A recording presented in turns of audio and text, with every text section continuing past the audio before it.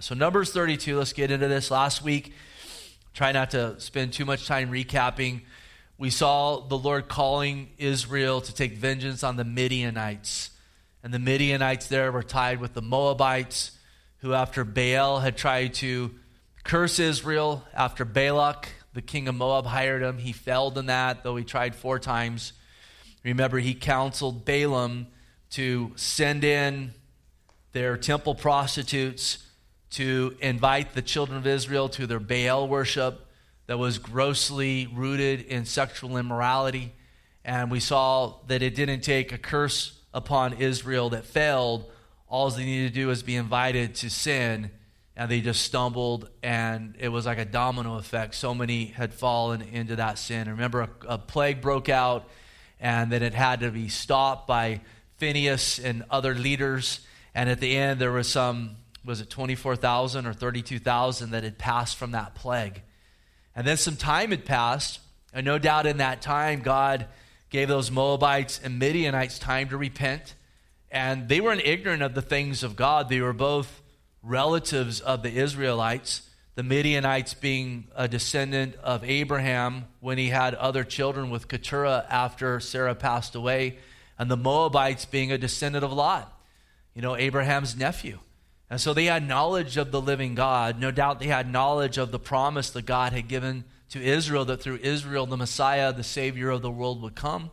And so even after stumbling Israel, and you would think even seeing the plague that broke out, as well as the way that God made a way of, salvation and healing through the repentance, you think that would have gotten their attention. And who knows, maybe we'll get to glory and we'll find out a few of those Midianites and Moabites repented.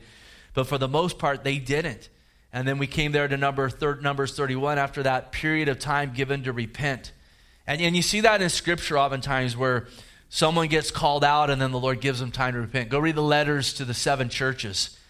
And there's at least one, if not multiple churches there that the Lord says, I've given you time to repent. I've given you season. You're called to repentance. Now I've given you that time. And listen, between him saying repent and giving us that time to repent, we want to repent. You don't want to come to the end. Well, you've had time to repent. Now it's time to be dealt with. And so what's good to do is when you're called to repent, to do it right away. And don't say, well, it takes some time to repent. We don't want to abuse God's mercy. But he gives that time. And he'd given time to the Midianites and the Moabites, and they didn't take it. And we saw in Numbers 31 that God called the Israelites to go and to be his tool to exercise vengeance upon those Midianites. And we also talked about how vengeance belongs to the Lord. We don't take that out of context and say, okay, the Lord's called me to go exact vengeance on my enemies. That belongs to the Lord. And it's wonderful to give that to the Lord and give vindication to the Lord. And too many people waste their life seeking vengeance and vindication. Much easier to forgive, take note, stay away from if you need to, and commit folks to the Lord in prayer. But in this case, God used Israel to be that, tool to bring vengeance upon the Midianites. And we saw that call to war. And then we really related it to the spiritual warfare we're called to, that we won't wrestle against flesh and blood, but powers and principalities. And we saw that call for them to arm themselves. We looked at the full armor of God there in Ephesians, and we saw how they went out in faith. Not one of them lost their lives. And so if you weren't with us last week, we got deep into spiritual warfare and so forth. And I think there were a lot of great truths put forth to help in that area and kind of understand the spiritual battle that we're in. So now we come here to Numbers 32. And again, remember that second generation, that first generation's passed away who didn't have faith to go into that promised land. We're almost on year 40. The second generation has been raised up, and they're on the cusp of going in. And meanwhile, before going across the Jordan west into that promised land, modern-day Israel today, they're out in modern-day Jordan, where modern-day Jordan is on a map today. And remember, God's given victory over these nations around there. The Midianites we looked at last week, others as well. And tonight we're going to see that though they were all called to go there into the promised land, a few of these tribes, actually it ended up being 2.5 tribes, decided they didn't want to go in, that they were comfortable east of the Jordan. And there's a lot of application for us here because we know when we came to Christ, it was the Lord calling us out of the world to himself. And then from there, he's called us to walk an abundant life, seeking Jesus first, bearing spiritual fruits and so forth. And we know in the Old Testament, God called Israel out of Egypt through the shed blood of a lamb. Then they were in that wilderness, and he said, come into the promised land. And that's that picture of, again, remember a land of milk and honey. That's the picture of a fruitful Christian walk. Unfortunately, there are too many Christians that come out of Egypt through faith in Christ, but then they flounder in the wilderness. They never really grow in the Lord. They never, really prosper in the Lord. They're saved by grace through faith, but then they don't seek after him daily. And a lot of those folks end up just having a dry, mundane Christian life. And then there's others that are even somewhere between the promised land and the wilderness, and we're going to talk about that tonight because, again, they were not in the wilderness. They were there north in the region of Jordan, but they still never crossed over. And they kind of wanted to have a little bit of the spiritual, a little bit of their own way as well, and it's really a picture of double-mindedness. And we're going to see in the long run, it wasn't to their benefit, it was to their demise. So hopefully as we go through this, that will all come clear and we can get some good things out of here. So let's start by reading the first 5 verses. It says, now the children of Israel and the children of Gad had a very great multitude of livestock. And when they saw the land of Jazer and the land of Gilead, that indeed the region was a place for livestock, the children of Gad and the children of Reuben came and spoke with Moses to Eleazar the priest, to the leaders of the congregation, saying, at Toroth, Dibon, Jazer, Nimrah, Heshbon, Elihalah, Shebon, Nebo, and Beon, the country, repeat that back to me right now. I used to have a dog named Bebon, but this is Beon here. You get those goofy names for our dogs. Verse 4, the country which the Lord defeated before the congregation of Israel is the land for livestock, and your servants have livestock. Therefore they said, if we found favor in your sight, let this land be given to your servants as a possession, and do not take us over the Jordan. Now again, God had called them to go over the Jordan into the promised land. Remember Abraham, when he first was called to that land, he was east of the Jordan where his father worshiped false idols. And he called them out of there and called them across the Jordan in that land of Canaan. He said, this is the land I want to give you. And now at this point, some 500 years or so have passed. God's getting ready to move them into the promised land. But again, along the way, he's giving them victory over these nations that are in modern-day Jordan. If you look on a map, they're right there east of Israel.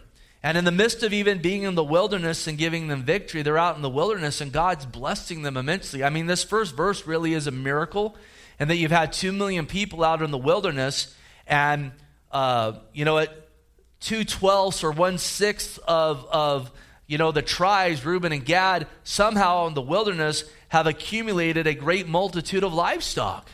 When we're talking about miracles of God, has that one ever come up? I mean, a miracle from God. And God's blessed them with the great multitude and blessed them with those things. And, in the midst of the blessings of the Lord, we want to acknowledge the blesser, because as he's given them a great multitude of livestock, we're a greatly blessed people tonight.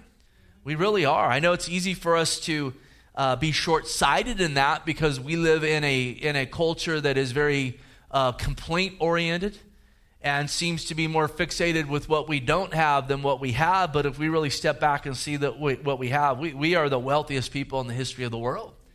And you even begin to look around and compare us today with many other places where we're incredibly blessed with livestock, so to speak. And that's something, listen, you only have to be ashamed of that if you're not thankful to God and if you don't use what he's given to you for his glory. And I know that today there's a lot of, if you're blessed with blessings from God, you're supposed to be ashamed. No, you should only be ashamed if you're not thankful and if you just hoard those things and don't use those things to bless others and to glorify God. Because again, he is the giver of good gifts. And so we want to take note of that. But again, a miracle here, a very great multitude of livestock in the middle of the wilderness for 40 years. And then here they are with all this livestock. They're called to cross the Jordan in this promised land, but they begin to look around. And they say, hey, we have this livestock, and here's some land. So their eyes get on the livestock and the land, but to do that, they have to get their eyes off the Lord. Because God had called them to cross that Jordan, because there was something greater than the land and the livestock. It was the Lord Jesus coming to be the Savior of the world. And God has separated Israel, you know what, the main purpose behind that was to bring forth the Messiah of the world through Israel, to bless every family upon the face of the earth, if you go back to that original promise there in Genesis 12. But in the midst of having the gospel before them, that call to be the vessel that brings the Savior of the world, to be separated from the nations around them, they get their eyes off the Lord, their eyes off on the livestock and on the land. And they also had lost sight of the fact that God even gave them victory over those nations east of the Jordan, to give them confirmation, to build their faith, that when they go into Canaan, they're going to take those giants down. That their predecessors, the generation before, remember, they went in and they saw those giants and they said, we can't take them, even though God said, get your eyes on me, I'm bigger than those giants. So no doubt this was God blessing them, wanting to build their faith, giving them victory even over giants east of the Jordan River. That's what that was for. But again, their eyes got off the Lord, and their eyes got fixated on their livestock and the land. And listen, far better to have your eyes on the Lord than your livestock and the land. Because you can manage the livestock and the land a lot better when your eyes are on the Lord in the first place. So with this said, they go and ask Moses. And listen, we don't read anything about them saying, it doesn't say the chiefs of Gad and Reuben and the elders got together to seek the Lord. Doesn't say that at all. Instead, they went and they asked Moses. And no doubt they didn't seek the Lord because their eyes were on the land and the livestock. And they said, hey, give us this land. We don't want to cross over. And again, it's a picture of where I think a lot of believers fall into today, where they've been called out of Egypt. Maybe they even have spent seasons in the wilderness. And then they start getting near that promised land of walking in that Spirit-led life. Jesus calls it abiding in him, where he says, if you abide in me, you'll bear much fruit. And apart from me, you can do nothing. And they get into that place where in the wilderness, but you know what? They start maybe partially abiding in the Lord and seeing the fruit in that, but they really don't want to take that full step. And they get in that place where, again, they acknowledge the Lord, but they get more fixated on the livestock and on the land. And then their main concerns revolve around provisions and comfort and blessing. And they convince themselves if they have all those things, they're going to be happy. And they get little concern about the spiritual things and the souls of people. And I think the enemy loves to get Christians in that place. I think he's fine even saying, let me get here and I'll give you some more cattle. I'll give you some more land. As long as you stay here east of the Jordan and you don't want to cross over into the promised land, he's perfectly fine in that. Some might call that carnal Christianity. Some might call it double-mindedness. But these things are written for our example. And so even as we start here tonight, is your eyes more fixated on the Lord or livestock and land? And livestock and land, we could just, count up any of those blessings that God gives to us, which we should thank him for. But we want to be careful that we're not so caught up in those that we're forgetting where those blessings come from and why we're here. We're here to serve God. We're here to be about his business. And again, in that livestock and land, he'd want us to serve him in those things. But these guys are, again, eyes on livestock and land off of the Lord. Now notice verse 6. Moses throws a pretty good rebuke on them. Let's read 6 down through 15. And Moses said to the children of Gad and to the children of Reuben, shall your brethren go to war while you sit here? Now why will you discourage the heart of the children of Israel from going over into the land which the Lord has given them? Thus your fathers did when I sent them away from Kadesh Barnea to the land to see the land. For when they went up to the valley of Eshcol and saw the land, they discouraged the heart of the children of Israel, so they did not go into the land which the Lord had given them. So the Lord's anger was aroused on that day, and he swore an oath, saying, surely none of the men who came up from Egypt from 20 years old and above shall see the land which I swore to Abraham, Isaac, and Jacob, because they have not wholly followed me, except Caleb, the son of Jephunneh, the Kenizzite, and Joshua, the son of Nun, for they have wholly followed the Lord. What a wonderful thing for the Lord to say about you, that you wholly followed the Lord. And then verse 13, it says, so the Lord's anger was aroused against Israel, and he made them wander in the wilderness 40 years, until the generation that had done evil in the sight of the Lord was gone. And then notice verse 14, and look, exclamation point, you have risen in your father's place a brood of sinful men to increase still more the fierce anger of the Lord against Israel, for if you turn away from following him, he will once again leave them in the wilderness, and you will destroy all these people. So Moses brings a rebuke against them. He says, listen, we've been called to go into Canaan to make war against the Canaanites and take the land that God has given to us. Are you going to allow your brothers to go do that while you just stay here and as you just sit here? And then again, he reminds them, this proposal sounds like the pattern of your fathers, who again were called to go into that land, and then they refrained because again they saw those giants and said they're too great for us. And then he reminds them that first generation passed away. It was to their demise. To be gripped by fear and not walk by faith was absolutely to their demise, even though they were thinking, if I refrain from walking by faith, it will be for my benefit. And boy, isn't that so oftentimes the case with us? Where God says, step out in faith, and we say, no, I'm better off being gripped by fear over here or being led by my fears. If I step by faith, all these bad things are going to happen. And it's never to our benefit when we don't step out in faith. It's always going to be to our demise. And so Moses reminds them of that.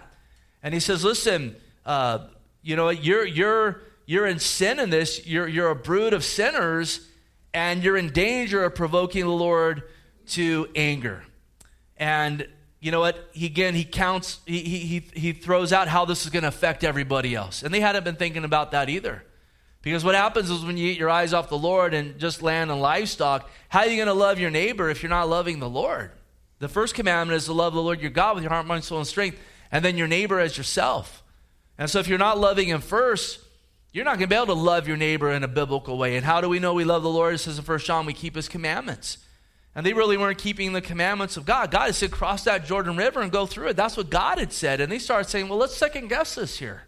We have all this livestock. Here's land that's great for livestock. Hey, we got an idea.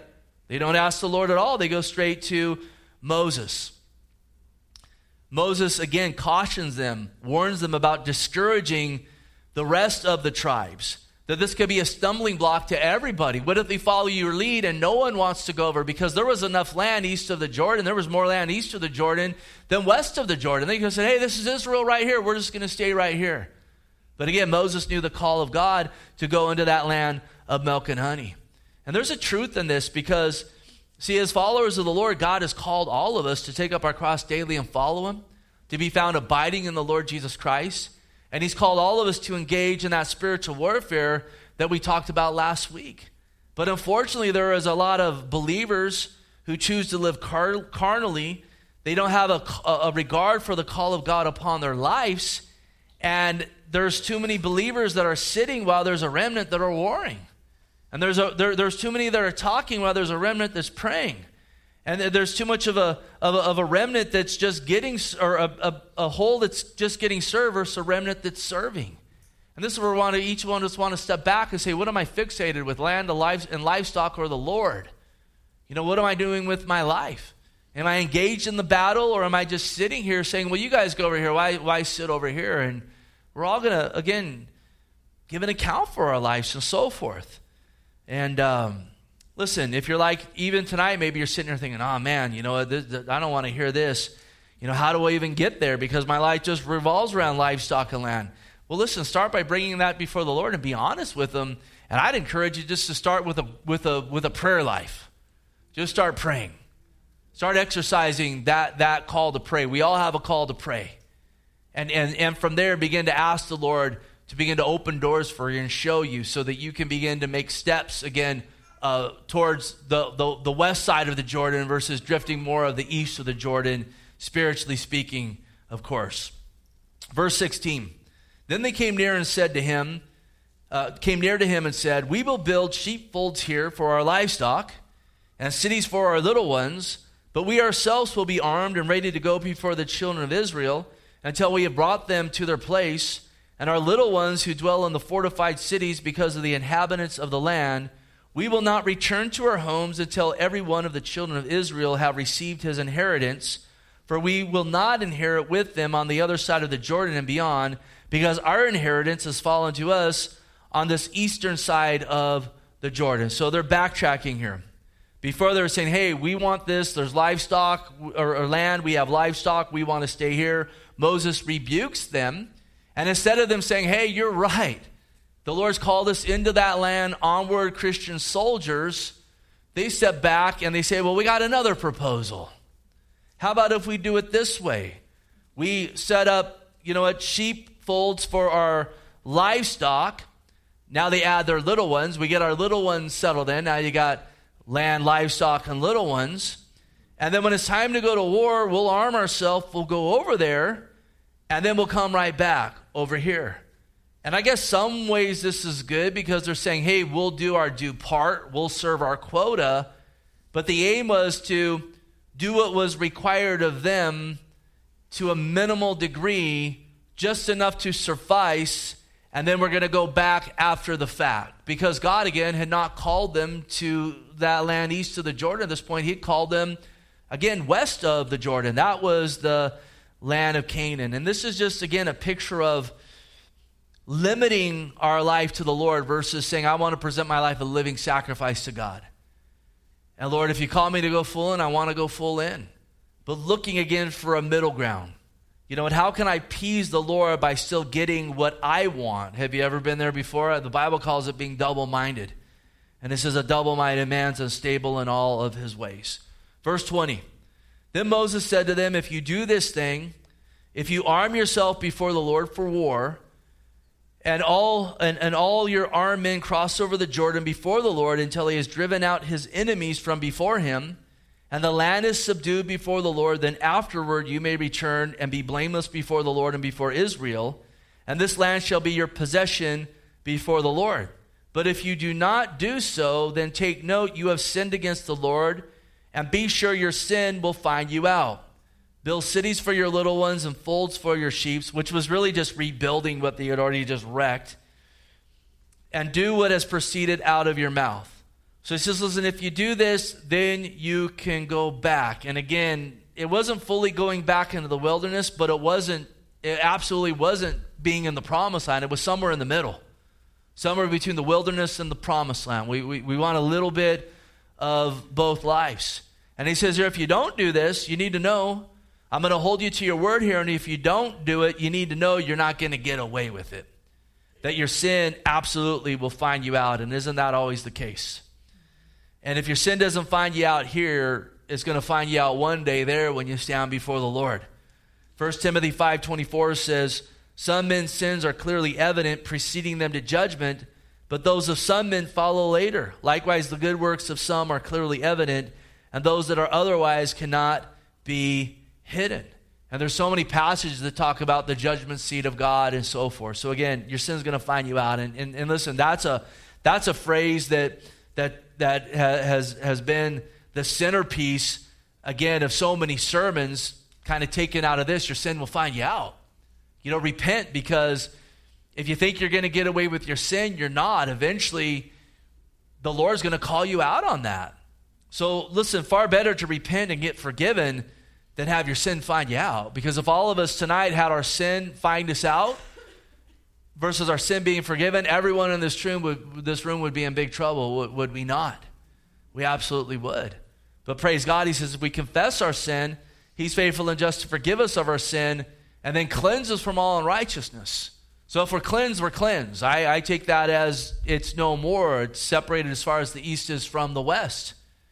Now, again, practically as believers, or positionally we're right before him, practically we're still going to give an account for our lives. So listen, God hasn't called us to the wilderness. He hasn't called us to Jordan. He's called us to dwell in the land of milk and honey, and that's found abiding in the Lord Jesus Christ, not somewhere in the middle. Not, when people say, well, the Lord says he'd rather us be hot or cold, but not lukewarm, he'll spew us out of his mouth.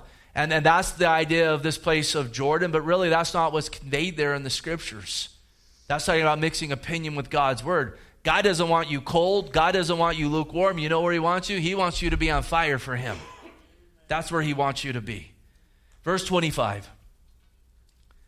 And the children of Gad and the children of Reuben spoke to Moses, saying, your servants will do as my Lord commands. Our little ones, our wives, our flocks, and all our livestock will be there in the cities of Gilead. But your servants will not cross over, every man armed for war. before the Lord to battle, just as my Lord says. Now listen, a couple of things with this. They would do what they said they were going to do. When it was time to go in, they went in with them. They helped conquer that land, and then they went back. And not only did they go back, it wasn't just Gad and Reuben, those two tribes, but it ends up saying half the tribe of Manasseh, which was a massive tribe, joined them as well on the other side of the Jordan. And at first and initially, it seemed like it was good. But listen, if you go through the scriptures and you follow this thread through it, in the long run, this would prove to be a costly mistake. This would prove to be to their detriment. Because as we read in the scriptures about the northern tribes going into captivity at the hand of Assyria, and as we read about even before that time, the nations around Israel warring with the nations of Israel, if you follow that thread, you'll find that Gad, Reuben, and the half-tribe of Manasseh were the first tribes to go into captivity. And think about this geographically. If you're familiar at all with Israel, these things are geographical hedges to protect them from the enemy. You go and see the Jordan River today, it looks like about the Salinas River at its high point. It looks like a creek. It wasn't that back then. Back then, it was absolutely a good-sized river that God had to do a miracle to split for them to even go into Canaan. And then you go from there, and what do you find? You find mountain ranges. Again, Jericho's right there on the other side of the Jordan River, and then you have to ascend to Jerusalem. And it's not like just some little short trip. It is a windy, long trip that you have to go up to. And then even if you go north, what do you find? The Golan Heights. You ever hear that in the news today? And Israel, they wanted the Golan Heights in that war in 67. Why? Because it's a strategic, if they didn't have that, Damascus and Syria would march right on them today. These were all hedges that God had put up. He didn't want them over there because, again, he had good things for them in the land of milk and honey, but practically these were hedges that God had put up for them. These guys didn't want that. They were more concerned with livestock and land than with the Lord. And hear this, the more you get out of God's perfect will for you, the lower those hedges will get around your life. It's an absolute truth. If you say, I want to fudge the books and I want this foot with the Lord, but I want this foot in the world, I don't want to just fully go off and be in the wilderness. I kind of want to serve the Lord and I kind of want to serve the world. You're in that middle ground. And I guarantee you, you want to be in that middle ground, those hedges are going to get lowered down because God does not want you in that middle ground, and he'll even allow, the enemy to have a little bit more room to afflict you. We're going to come to that in a second. To be a thorn in your side. And that thorn in your side there is not to try to ruin your good time. You know what? In Jordan, it is God saying, listen, I'm going to allow you to be pricked so that you get fully over into the land of milk and honey. That you say, I want to fully abide in the Lord Jesus Christ. So those hedges would get lowered, and these would be the first tribes to be taken into captivity. And then if you follow the thread even farther into the New Testament, we know some were taken to captivity. There would always be a remnant that would be left. And then when they came back from captivity, they did what most people would do. They went and they resettled where they were taken from. And in Mark chapter 5, we read about a guy named Legion. Are you familiar with him? And Legion was east of the Jordan River,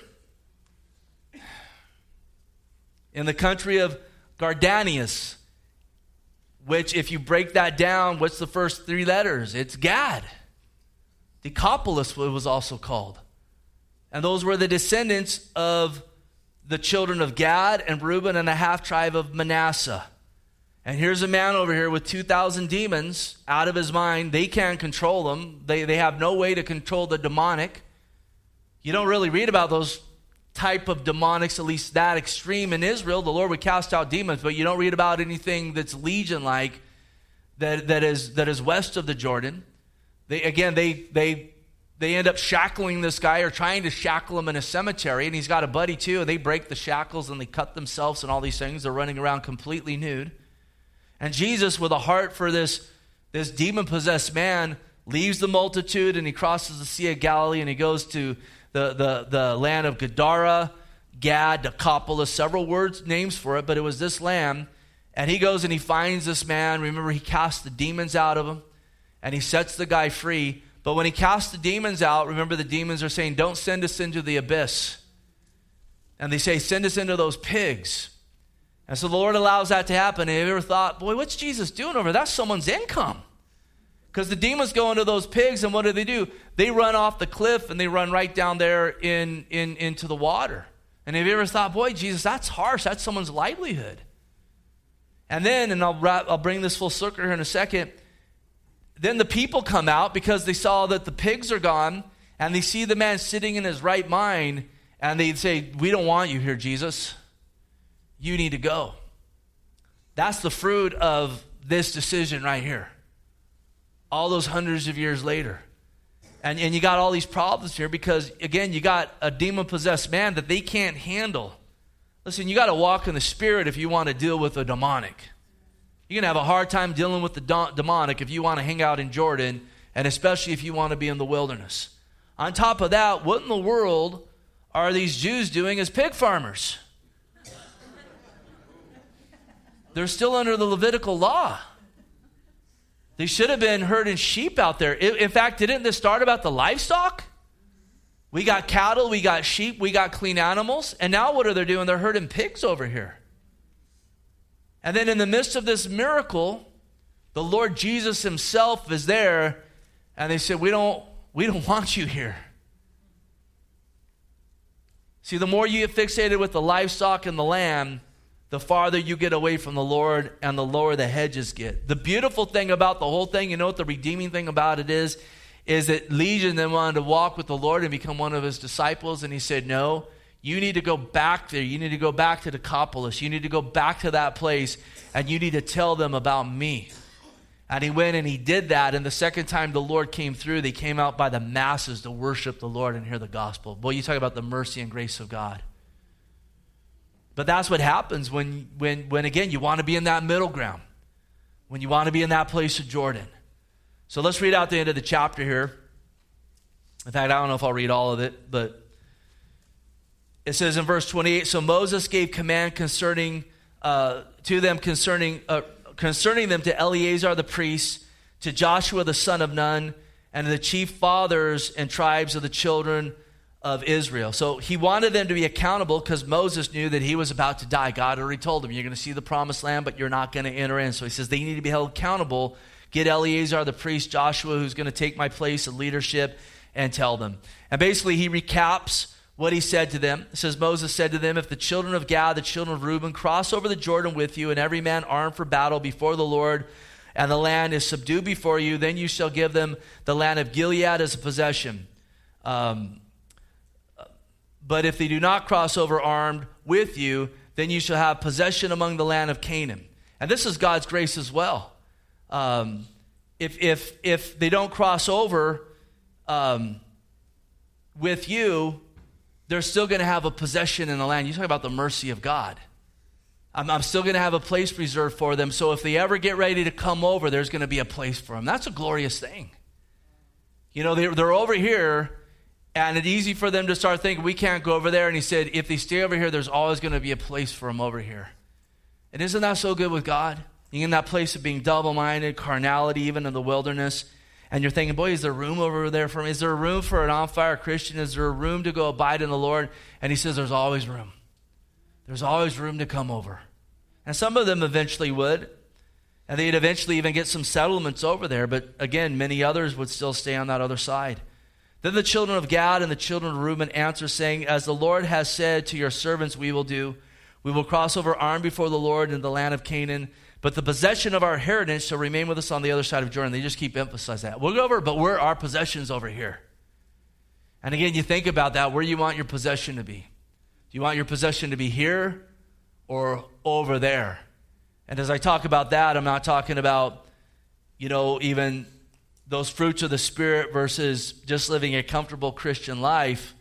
But do you want your rewards to be in this life, or do you want to be in the next life when you stand before the Lord, storing up your treasure in heaven? And they were perfectly fine with saying, we want our inheritance over here in this middle ground. And again, there's so many believers that they say, I'm fine as long as I'm comfortable here, as long as I'm not stretched here, as long as I have all of my needs met here.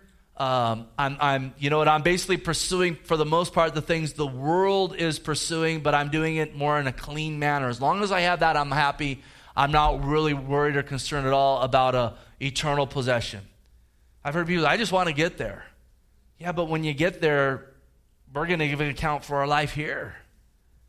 And there's going to be a lot of weeping up there saying, man, I've squandered my life. I wasted my life. I was just caught up with livestock and land versus being caught up with the Lord. And Jesus talks about it many times. Store up your treasure in heaven, where neither moth can, destroy, and rust can't destroy it, and thief can't steal it. So Moses gave the children of Gad, the children of Reuben, and the half-tribe of Manasseh. I told you they'd pop up. The sons of Joseph, the kingdom of Shion, king of the Amorites, and the kingdom of Og, king of Bashan, the land with the cities within the borders, the cities of the surrounding country. And the children of Gad built Dibon, Ataroth, and Aor, Atroth, Shaphan, Jazar, Jogbehah, Beth Nimrah, Beth Haran, fortified cities and sheepfolds for the sheep. And let me ask you, have you ever heard of any of those places? Verse 37, and the children of Reuben built Heshbon and Eliah and Kirjathim and Nebo and Baal Meon, their names being changed from Shimba, and gave other names to the cities which they built. And the children of Mishar, the son of Manasseh, went to Gilead and took it and disposed of the Amorites who were in it. And Moses gave Gilead to Mishar, the son of Manasseh, and he dwelt in it. Also Jair, the son of Manasseh, went and took its small towns and called them Havoth Jair. Then Nobah went and took Kinnoth and its villages, and he called them Nobah after his own name. And again, you don't know where these places are because they were taken into captivity and so forth. So, I'm going to stop right there. We'll start into the next chapter next week. There's a lot of good things there. And I think there's a lot of things for us to consider here. And again, we should just ask ourselves that question. Are my eyes on the Lord, or again, the livestock and the land? Where are my eyes? What is my aim in life? To live that comfortable Christian life, or to say I want to walk by faith? Because walking by faith is always going to be, again, to our blessing and benefit.